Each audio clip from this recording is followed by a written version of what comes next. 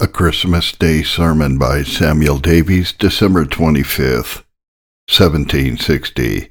And suddenly there was with the angel a multitude of the heavenly host, praising God and saying, Glory to God in the highest, and on earth peace, goodwill towards men. Luke 2, verses 13 and 14. This is a day which the Church of Rome and some other churches that deserve to be placed in better company have agreed to celebrate in memory of the Prince of Peace, the Savior of men, the incarnate God, Emmanuel.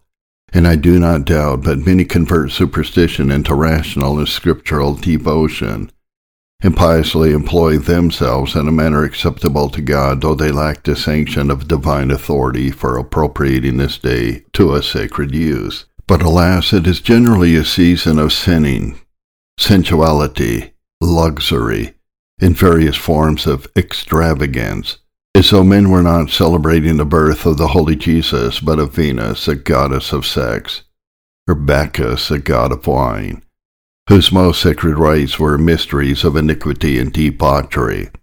The birth of Jesus was solemnized by hosts of angels. They had their music and their songs on this occasion, but how different from those generally used among mortals. Glory to God in the highest. On earth, peace, goodwill to men. This was their song. But is the music and dancing, the feasting and rioting, the idle songs and extravagant mirth of mortals at this season a proper echo or response to this angelic song?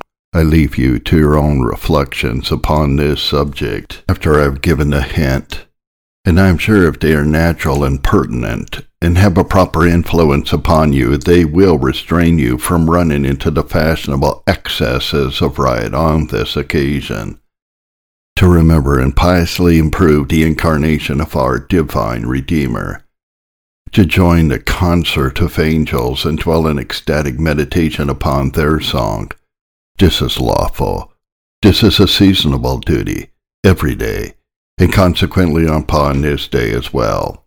And as Jesus improved a feast of dedication, though not of divine institution, as a proper opportunity to exercise his ministry, when crowds of the Jews were gathered from all parts, so I'd improve this day for your instruction, since it is the custom of our country to spend it religiously, or idly, or wickedly, as different people are differently disposed. But as the seeds of superstition, which have sometimes grown up to a prodigious height, have been frequently sown and cherished by very inconsiderable incidents, I think it proper to inform you that I may guard against this danger, that I do not set apart this day for public worship, as though it had any peculiar sanctity, or we were under any obligations to keep it religiously.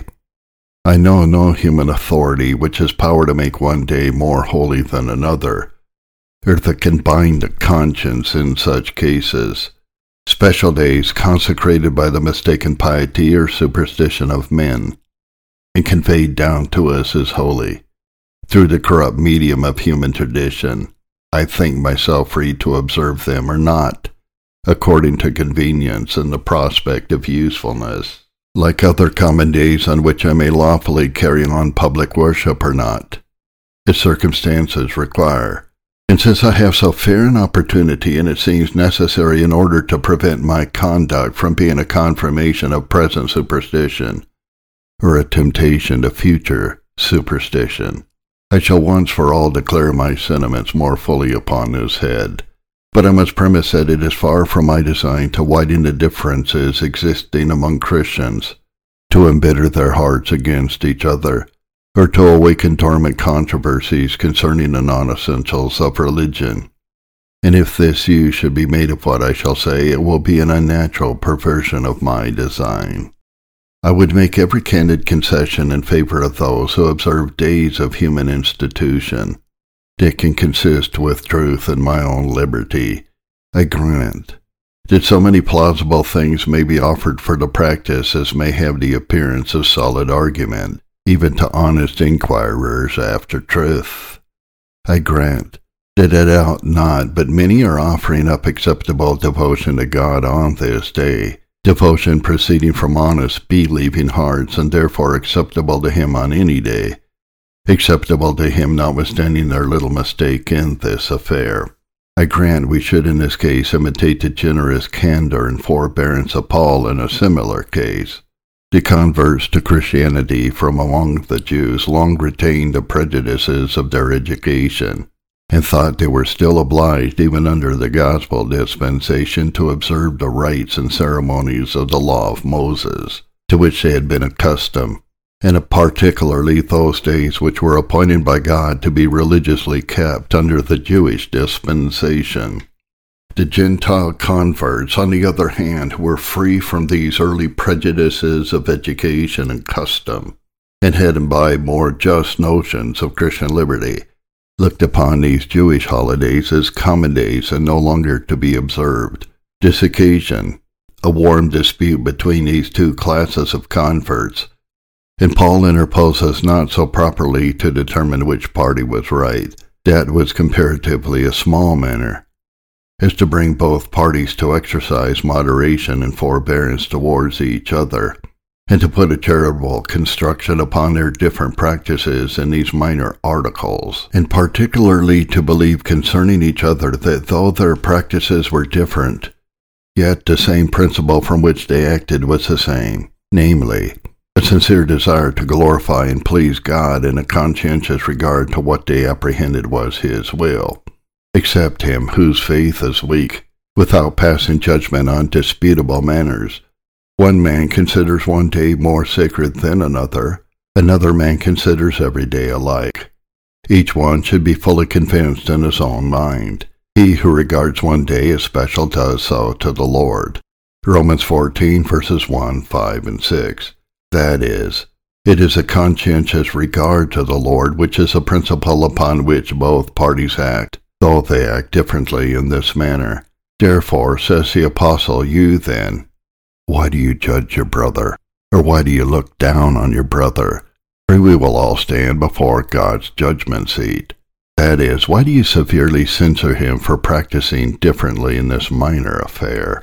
So whatever you believe about these things, says he, have you a full persuasion of what is right? It's in these punctilios and ceremonials. Then, keep between yourself and God, verse 22. Keep it to yourself as a rule for your own practice, but do not impose it upon others, nor disturb the church of Christ about it. It befits us, my friends, to imitate this toleration and charity of the apostle in these minor differences. And God forbid I should tempt any of you to forsake so noble an example. But then the example of the same apostle will authorize us modestly to propose our own sentiments and the reasons of our practice, and to warn people from laying a great stress upon ceremonials and superstitious observances. This he does particularly to the Galatians, who not only kept the Jewish holidays, but placed a great part of their religion in the observance of them. You observe days and months, and times and years. Therefore, says he, I am afraid for you, lest I have bestowed upon you labor in vain. Galatians 4:10 and 11. The commandments of God have often been made void by the traditions of men, and human inventions have often been more religiously observed than divine institutions. And when this was the case, Paul was warm in opposing even ceremonial mistakes. Having premised this, which I look upon as much more important than the decision of the question, I proceed to show you the reasons why I would not religiously observe days of human appointment, in commemoration of Christ and the saints. What I have to say shall be particularly pointed at what is called Christmas Day, but may be easily applied to all other holy days instituted by men. The first reason I shall offer is that I would take my religion just as I find it in my Bible, without any imaginary improvements or supplements of human invention. All the ordinances which God has been pleased to appoint I would honestly endeavor to observe in a most sacred manner. But when ignorant, presuming mortals take upon themselves to improve upon divine institutions, to make that a part of religion which God has left indifferent, in short, when they would mingle something of their own with the pure religion of the Bible, then I must be excused from obedience, and beg permission to content myself with the old plain simple religion of the Bible. Now that there is not the least appearance in all the Bible of the divine appointment of Christmas, to celebrate the birth of Christ, is granted by all parties, and the divine authority is not so much as pretended for it. Therefore, a Bible Christian is not at all bound to observe it. Secondly, the Christian Church for at least 300 years did not observe any day in commemoration of the birth of Christ. For this we have the testimony of the primitive fathers themselves. Thus, Clemens Alexandrinus, who lived about the year 194, quote, "We are commanded to worship and honor him who we are persuaded is a Word and our Savior and Ruler, and through him the Father, not upon certain or particular earth-select days as some others do, but constantly practicing this all our life and in every proper way." End quote. Chrysostom, who lived in the 4th century, has these words, "It is not yet 10 years since this day, that is, Christmas, was plainly known to us, and he observes the custom was brought to Constantinople from Rome. Now since this day was not religiously observed in the Church in the first and purest ages, but was introduced as superstitions increased, and Christianity began to degenerate very fast into popery, ought not we to imitate the purity of these primitive times, and retain none of the superstitious observances of more corrupt ages? Thirdly, if a day should be religiously observed in memory of the birth of Christ, it ought to be that day on which he was born. But that day, and even the month and the year, are altogether uncertain. The Scriptures do not determine this point of chronology, and perhaps they are silent on purpose to prevent all temptation to the superstitious observance of it. Just as the body of Moses was secretly buried and his grave concealed to guard the Israelites from the danger of idolizing it, chronologers are also divided upon the point, and even the ancients are not agreed. The learned generally suppose that Christ was born 2 or 3 years before the common reckoning, and as to the month, some suppose it was in September and some in June, and they imagine it was very unlikely that he was born in the cold wintry months of December, because we read that at the time of his birth, shepherds were out in the field watching their flocks by night, which is not probable at that season of the year. The Christian epoch, a reckoning time from the birth of Christ, was not introduced until about the year 500, and it was not generally used until the reign of Charles the Great about the year 800. Or a little above 900 years ago. This must occasion a great uncertainty both as to the year, month, and day. But why do I dwell so long upon this? It must be universally confessed that the day of his birth is quite uncertain. Nay, it is certain that it is not that which has been kept in commemoration of it. To convince you of this, I need only put you in mind of the late parliamentary correction of our computation of time by introducing the new style, by which Christmas is 11 days sooner than it was accustomed to be. And yet this chronological blunder still continues in the public prayers of some, who give thanks to God that Christ is born as upon this day. And while this prayer was offered up in England and Virginia on the 25th of December, old style, other countries that followed the new style were solemnly declaring in their thanksgiving to God that Christ was born 11 days sooner. That is, on the 14th day of December. I therefore conclude that neither this day or any other was ever intended to be observed for this purpose. Finally, superstition is a very growing evil, and therefore the first beginnings of it ought to be prevented. Many things that were at first introduced with a pious design have grown up gradually into the most enormous superstition and idolatry in after ages. The ancient Christians, for example, had such a veneration for the pious martyrs that they preserved a lock of hair or some little memorial of them, and this laid the foundation for the expensive sale and stupid idolizing of the relics of the saints in popish countries. They also celebrated their memory by observing the days of their martyrdom. But as the number of the martyrs and saints, real or imaginary, increased, the saints' days are also multiplied to an extravagant degree, and hardly left any days in the year for any other purpose. And as they had more saints and days in the year, they dedicated the 1st of November for them all under the title of All Saints' Day.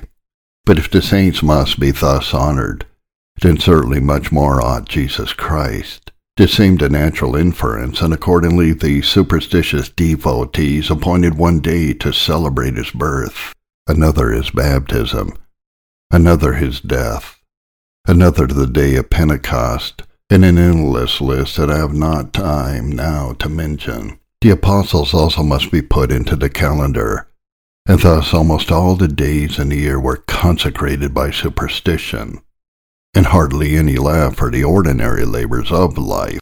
Thus the people are taught to be idle the greatest part of their time, and so indisposed to labor on the few days that are still allowed them for that purpose. This has almost ruined some popish countries, particularly the Pope's dominions in the fine country of Italy, once the richest and best improved in the world. Edison, Burnet, and other travelers inform us that everything bears the appearance of poverty, notwithstanding all the advantages of soil and climate, and that this is chiefly owing to the superstition of the people who spend the most of their time as holy days. And if you look over the calendar of the Church of England, you will find that the festivals in 1 year amount to 31, the fasts to no less than 95, to which add the 52 Sundays in every year, and the whole will make 178, so that only 187 days will be left in the whole year for the common labors and purposes of life. And whether the poor could procure a subsistence for themselves and their families by the labor of so few days, and whether it is not a yoke that neither we nor our fathers are able to bear, I leave you to judge. It is true that but very few of these feasts and fasts are now observed, even by the members of the established church. But then they are still in their calendar and canons and binding upon them by the authority of the church. And as far as they do not comply with them, so far they are dissenters, and in this and in many other respects they are generally dissenters, though they do not share with us in the infamy of the name. Now, since the beginnings of superstitious inventions and the worship of God are so dangerous in their outcome, and may grow up into such enormous extravagance, we ought to shun the danger by adhering to the simplicity of the Bible religion, and not presume to make more days or things holy than the all-wise God has been pleased to sanctify. He will be satisfied with the religious observance of his own institutions, and why should not we?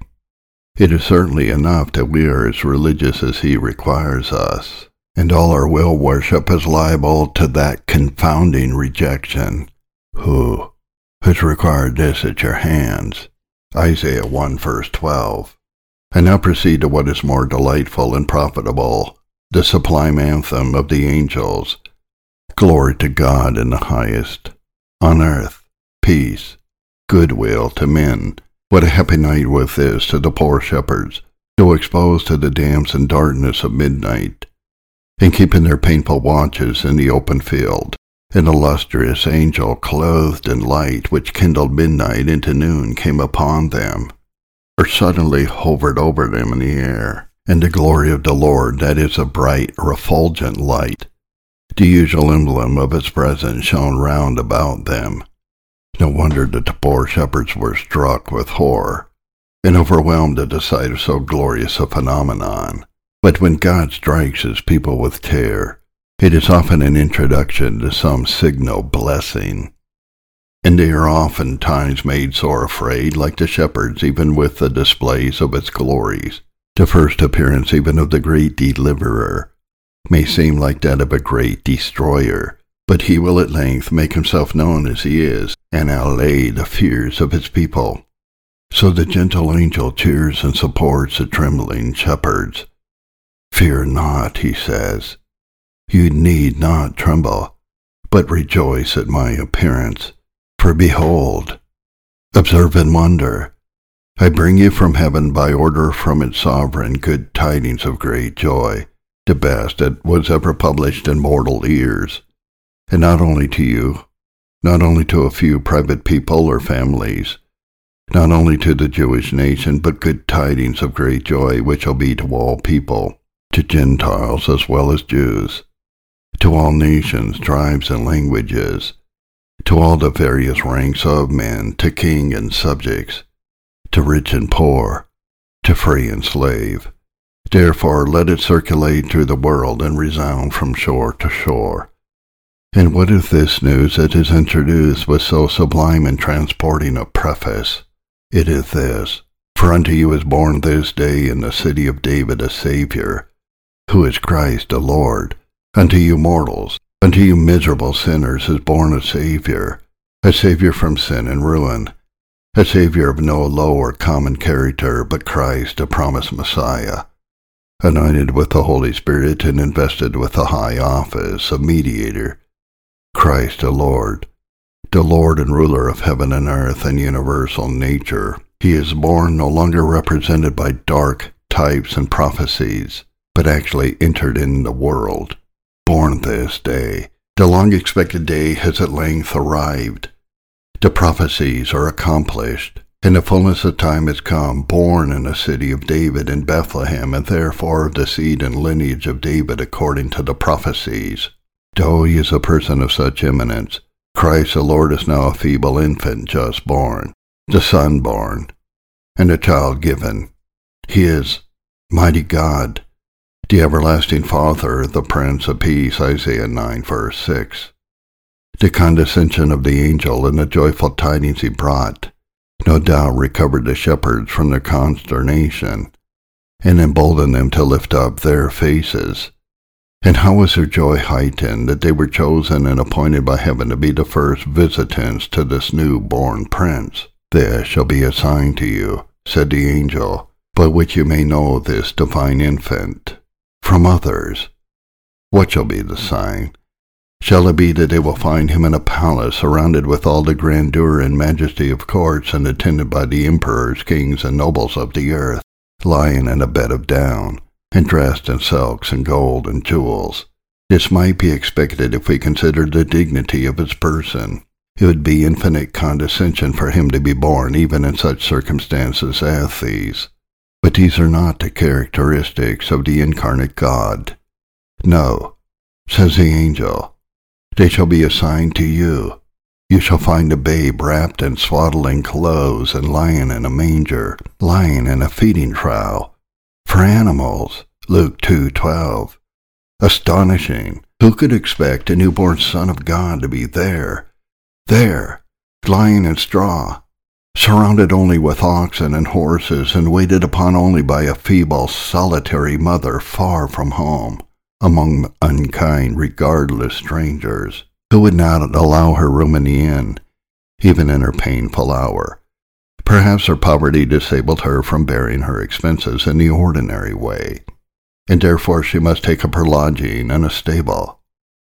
In such circumstances of abasement did the Lord of glory enter our world.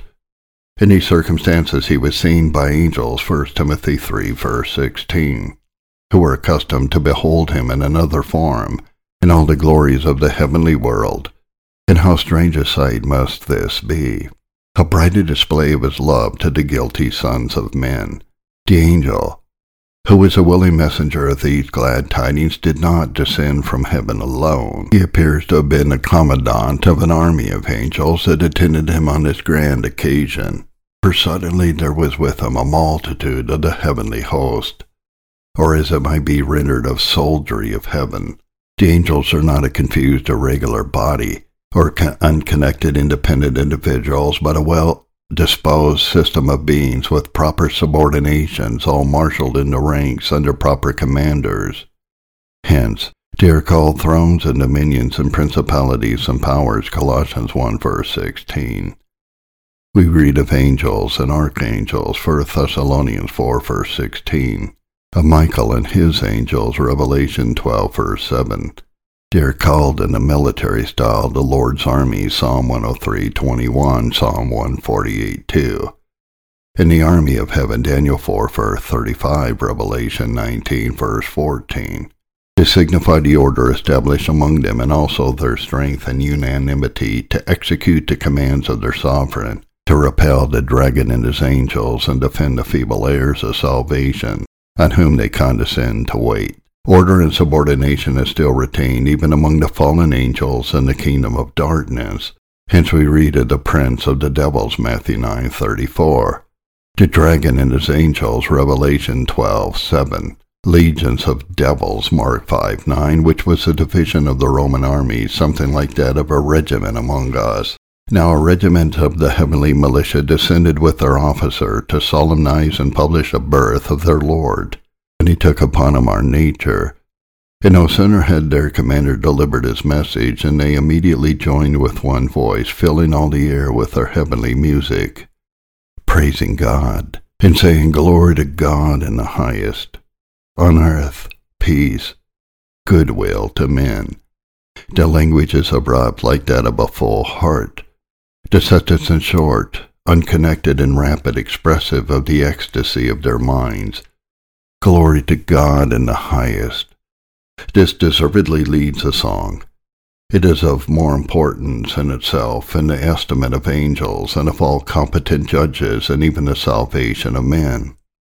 And the first and chief cause of joy and praise from the birth of a Savior is, that he shall bring glory to God.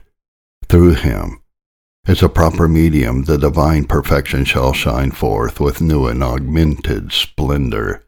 Through him, sinners shall be saved in a way that will advance the honor of the divine perfections in government.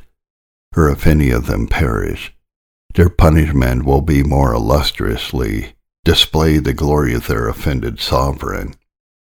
Oh, what wonders does Jehovah perform in prosecution of this method of salvation! What wonders of pardoning mercy and sanctifying grace! What miracles of glory and blessedness does he form out of the dust and the polluted fragments of human nature! What monuments of his own glorious perfections does he erect through all the extensive regions of heaven! From these wonderful works of his, the glory of his own name breaks forth upon the worlds of angels and men in one bright and clouded day, which shall never be obscured in night, but grow more and more illustrious through the endless ages of eternity.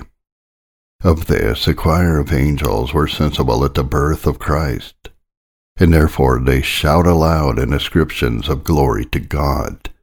It was especially on this account that they rejoiced in this great event, and all believers rejoice in it principally on this account too.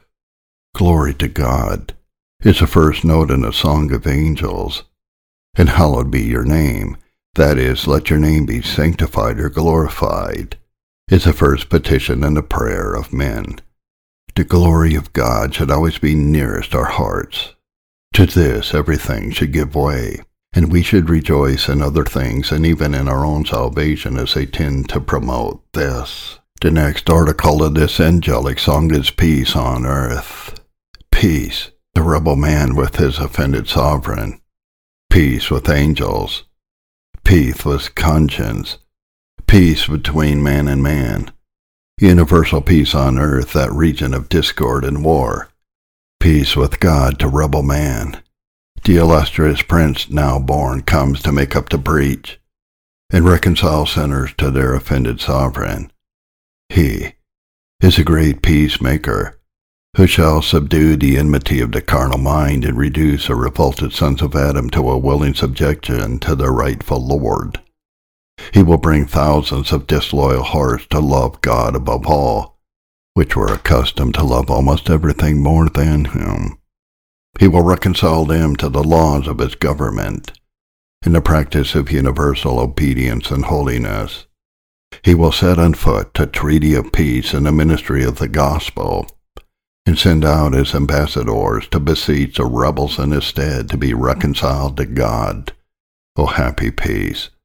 O blessed peacemaker, who puts an end to so fatal and unnatural a war, and brings a creator and his creatures, the offended sovereign and his rebellious subjects, into mutual friendship again, after the grand breach. that seemed likely never to be made up, and indeed never could be made up but by so great and powerful a mediator of infinite dignity, merit, and authority, able to remove all obstructions in the way of both parties. Again, this proclamation of peace may include peace with conscience. When man commenced an enemy to his Maker, he became an enemy to himself. His own conscience took up arms against him, and is perpetually fighting the cause of its Lord. But now the guilt of past sin may be washed away from the conscience with the pacified blood of Jesus, and all his clamors silenced by his all-satisfying righteousness. And now the peace will be preserved, and the contracting of new guilt prevented by the sanctifying influence of the grace of this new-born Prince. His grace shall change disloyal hearts, and reform rebellious lives, and those shall enjoy the approbation of their conscience who were accustomed to sweat and agonize under his tormenting accusations. Thus, self-tormenting sinners shall be reconciled to themselves, and peace in their own breasts shall be a perennial source of happiness, a happiness which nothing earthly gives nor can destroy, the soul's calm sunshine and the heartfelt joy. Therefore let all the world be melted and molded into love. Let the wolf and the lion put on the nature of the lamb, and let nothing hurt or destroy through all the earth. Let nation no more lift up sword against nation. Let them beat their swords into plowshares, and their spears into pruning hooks, and let them learn war no more. For of him it is foretold that in his days abundance of peace shall flourish, so long as the moon endures. Psalm 72, verse 7. We may learn here how we ought to celebrate the birth of Christ. Celebrate it like angels, not with balls and assemblies, not with reveling and carousing and all the extravagances that are usual at this season, as if you were celebrating the birth of Venus or Bacchus or some patron of iniquity, not with the sounds of bells, muskets, and cannons, and the other demonstrations of joy upon occasions of a civil nature. Some of these are not innocent upon any occasion, and have a direct tendency to make men still more thoughtless and giddy, and to prevent the blessed effects of the illustrious birth. You will all grant, no doubt, that pious joy ought to be expressed in a pious manner, that the usual mirth, festivity, and gaiety of a birthday, in honor of our earthly sovereign, are not proper expressions of joy for the birth of a spiritual Savior, a Savior from this vain world, a Savior from sin and hell. Therefore I say, celebrate it as the angels did, giving glory to God in the highest. In your songs of praise, giving him glory by dwelling upon the wonders of redemption in delightful meditation, by giving him your thoughts and affections, and by a life of devotion and universal obedience. Celebrate the birth of this great Prince of Peace by accepting that peace which angels proclaimed.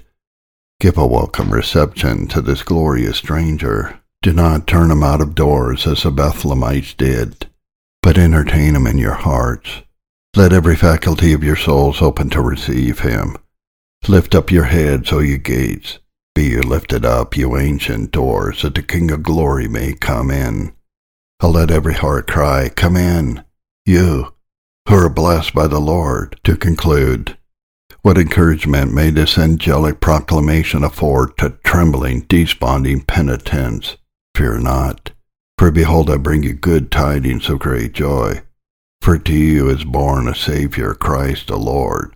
Who do not your hearts spring up within you at the news, as somewhere heard of a crowd of criminals under condemnation, confined in one dungeon, and upon a messengers arriving from their king, and proclaiming a pardon, they all rushed out so eagerly to receive the pardon, and see the publisher of the joyful news, that they trod and crushed one another to death. And shall there be no such pressing and crowding to Jesus Christ in this assembly today?